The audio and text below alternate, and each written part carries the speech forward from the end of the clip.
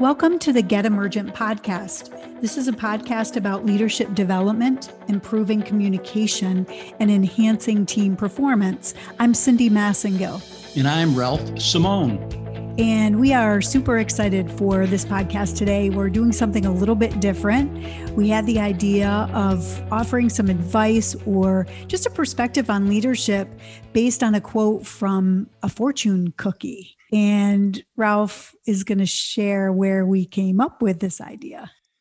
Well, I'm always looking for fun at the dinner table. And we had takeout, Chinese takeout, when both of my children were home.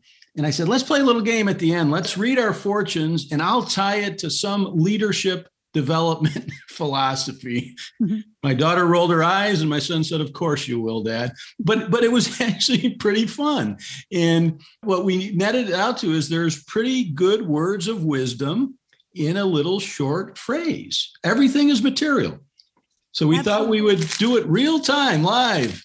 Absolutely. And the only ground rule we're putting on ourselves is we have to respond to anything you open. There's no, we don't like that one, so go to another one. We're going to open it and whatever it says, we're going to speak to it.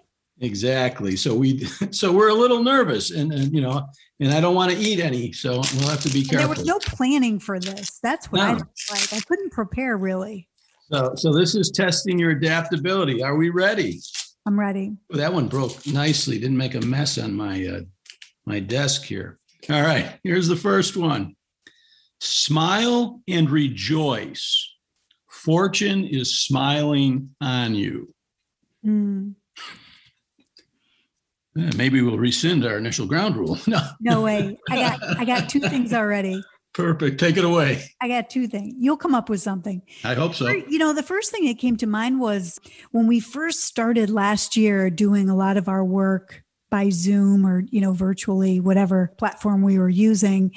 I remember really early on, all of a sudden I realized I could see myself all the time.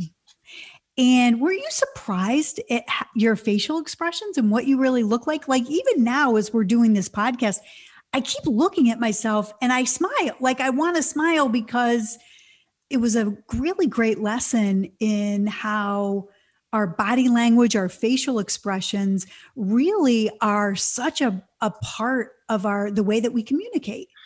Absolutely. And I think we can tie it to emotional intelligence. Emotions are contagious. Smiling is contagious. And then if we look at it from being more self-aware, when we see ourselves on the Zoom, we can kind of see how, do we really look engaged or what type of environment are we creating, not just with what we say, but how our nonverbals show up. And I remember doing a coaching meeting when we first started using the virtual platform and somebody said something and I remember my reaction was really, and I caught myself, I saw myself on the screen and I was not happy with my facial expression. I said, wait a second, I need to do that one over because that is not the message that I meant to communicate. And so as leaders, you're on stage, people are watching you.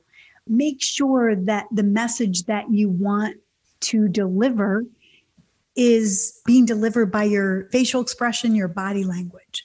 And I think there's a second part to this one. When we smile and rejoice, fortune is smiling on you. And I think that's a little bit tied to being grateful and gratitude journaling and attracting like energy. Mm-hmm. And so again, we get back to the emotional contagion as leaders, as employees, the emotions that we take on become contagious in the organization. So we might as well make them positive and grateful as opposed to negative and ungrateful. How about this for a netting out of the recommendation from this little piece of fortune cookie? Smile.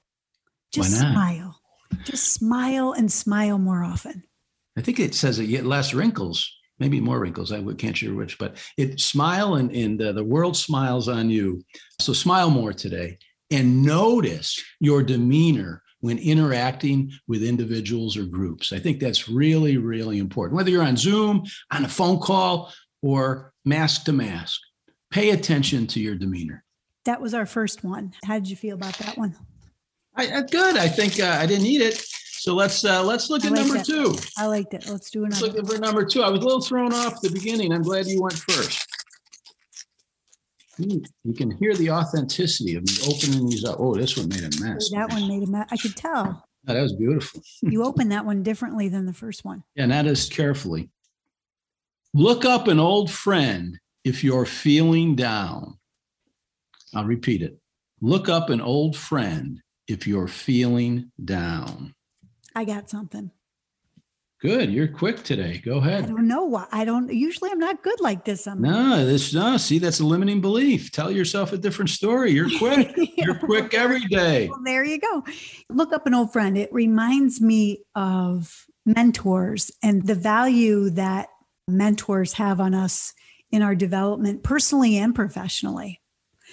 As we move forward in our careers, sometimes we forget about the ones who really shaped us. And sometimes we don't even know how much they shaped us until years later. So when you read that fortune cookie, the first thing I thought of was I was instantly reminded and very grateful for all the mentors that I've had in my career and how they've shaped me and the value that they bring to how we lead.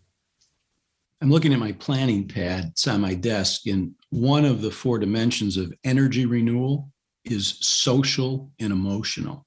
And social is connection to key relationships. In this idea of, reaching out to someone you haven't talked to in a long time. Not only is that good for them, it's good for you. When I used to teach the 7 Habits of Highly Effective People, we used to encourage people to that night reach out to someone who was close to them that they hadn't talked to in a long time.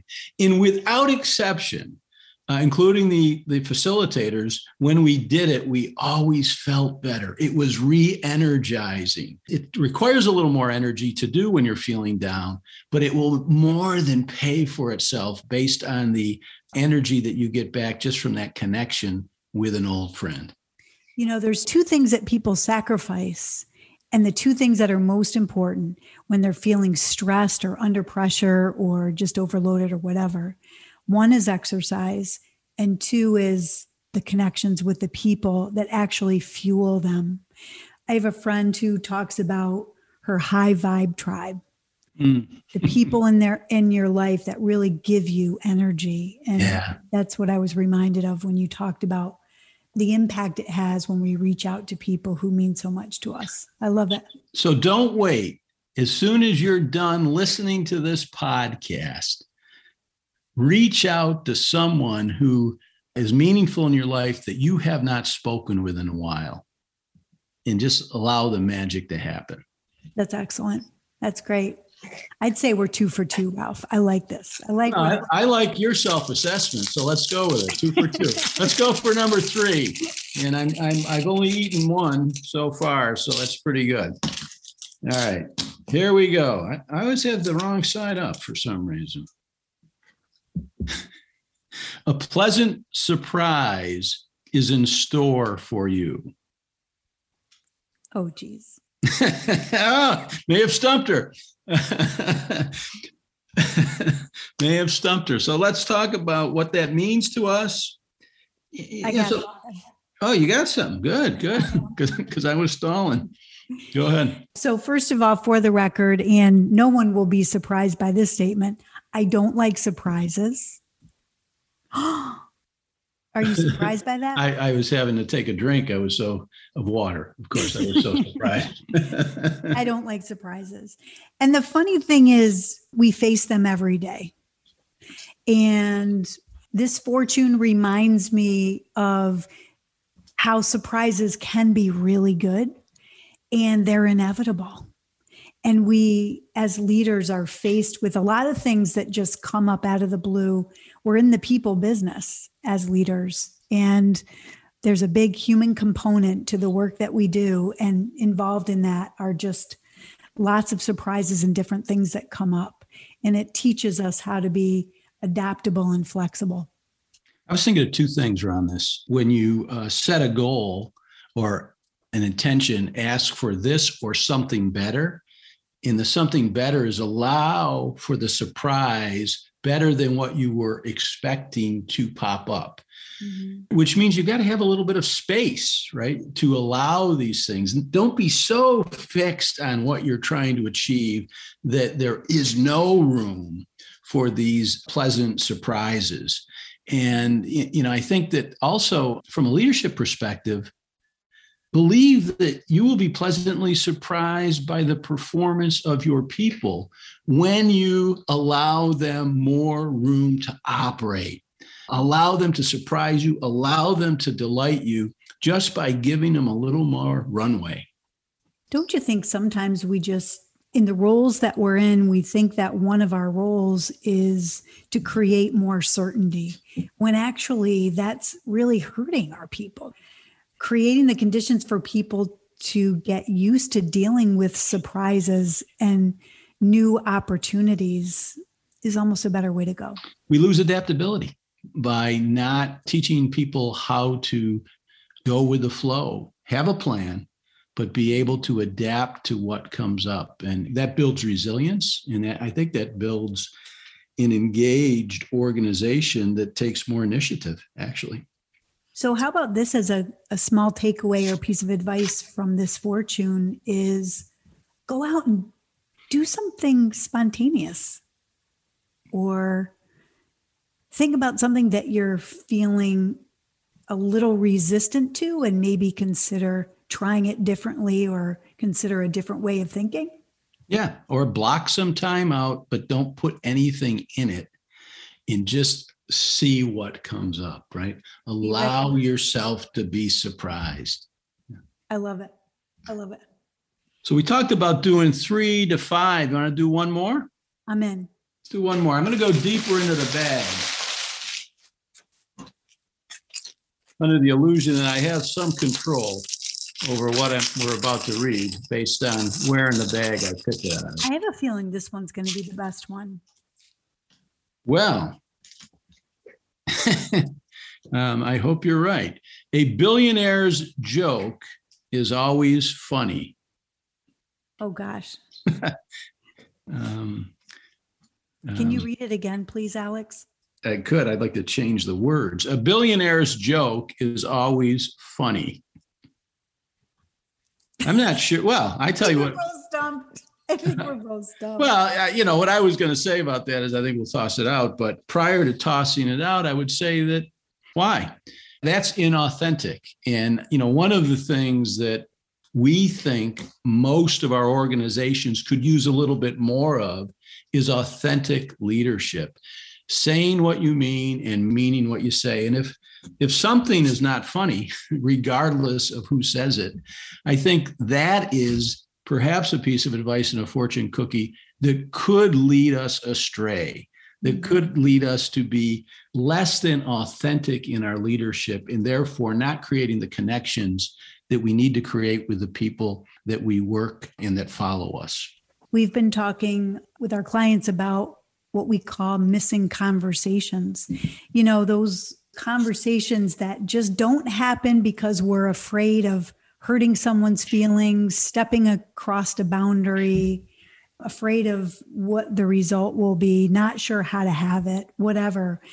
There aren't enough of those difficult, crucial, call them fierce, missing conversations happening. And as leaders, isn't that really our responsibility to have the conversations that really matter most?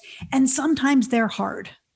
Sure they are. And it's being more honest at the risk of offending some salespeople. I think sometimes people try to be too salesy in their leadership. They want to say what's popular. They want to kind of make everybody happy and everybody comfortable.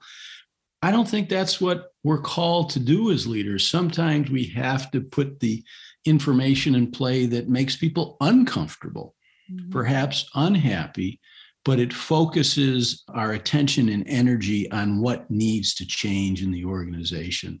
So I think it would be good to laugh at a billionaire's joke when it is funny, but perhaps help them make it funnier when it's not. Very good. Very good. I love that advice. Let's do one more. One more. All right, we're going deep into the pile. Didn't actually get us what I was expecting. So now I'll go a little thin to win. Oh, this one broke up nicely. Efficiency is doing better than what is already being done. I love it. Okay, so I love that because I love efficiency.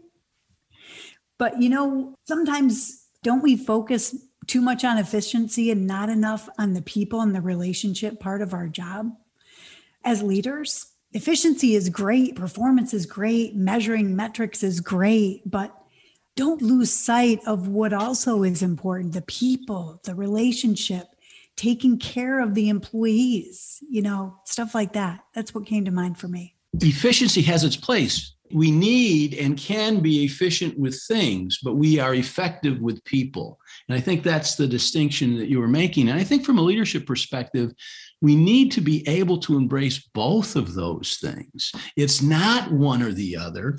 And as you pointed out, we had a blog that one of our partners wrote a long time ago.